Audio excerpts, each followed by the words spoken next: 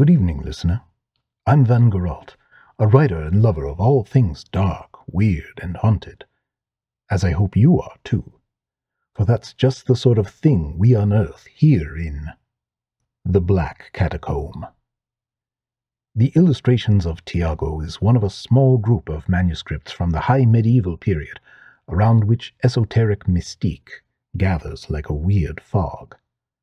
Along with works like the fragmentary Treatises of Salvino, sometimes colorfully known as the Treatises of Blood and Wheat, and the controversial Malleus Maleficarum, the history of illustrations has in some cases been overwritten with evocative myths about both the potent, almost supernatural powers of the writing and the enlightened madness of the writer. It was while studying Jung's theories on dream analysis in university that I happened first upon a reference to a mysterious figure identified only as Tiago, with no further context. Following the irresistible thread of this oblique reference, I sought anything I could find on the so-called dream tourist. This soon led to a keen interest in any and all Middle Ages European esoterica, and a recognition of the woeful state of my knowledge of medieval Latin.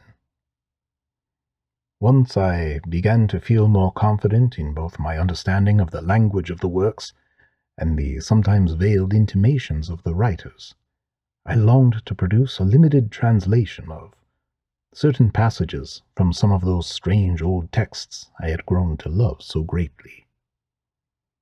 What follows then is a translation, however poorly realized, of one of my favorite of the marvelous and mysterious Illustrations of Tiago. It had been rumored among the shepherds in the hills above Teramo that in ancient days a monster had dwelt in the region, sucking the blood of the sheep and slaying the few shepherds who dared to hunt it. A pilgrim of dreams, Tiago I ate of the soil of those hilltops and slept there. This I dreamed. The blood of sheep is freely had for the hungerer who sleeps in nighted cave and dreams of palaces before these shoddy deeps. The blood of sheep is freely had, and thus is valued cheap, when the blood of men is hungered for by the sleeper in the deeps. Before the axe and torch had come, before the cross and flame, the fallen sleeper once sat crowned, and from her throne had reigned. Till in the south a power rose, see how with gold its power grows, all elder powers to depose, if goddess, witch, or queen.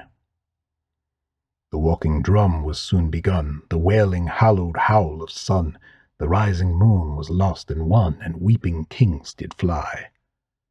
The night wind screamed the howling chant that pounded at the walls and rent the ancient age of myth and sent goddess, witch, and queen to die. Till all was laid waste, life fell cold, and ancient magics long untold, in scrolls decayed and webbed with mold, kindled vengeance in a deadened eye. And lo, the queen who lately fell with Roman sword and cloven heart walks the royal marble court by necromantic art. The victors quaff the plundered wine, defile all the palace halls, while the dead and risen queen stalks silent, and the first of many falls. With sword drawn from her cloven breast, with milk-white deadened eye, the queen stalks hall and wall and shadow, and now the conquerors fly. And passing years see the palace razed, yet o'er the region hangs the haze of deadened eye and vengeant gaze of the goddess, witch, and queen.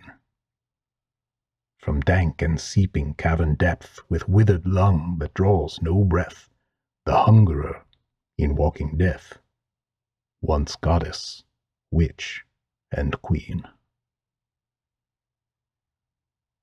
I hope you've enjoyed this excerpt from my translation of the classic Illustrations of Tiago, published in a handsome bookshelf edition by Golden Goblin Press of New York City in 1946.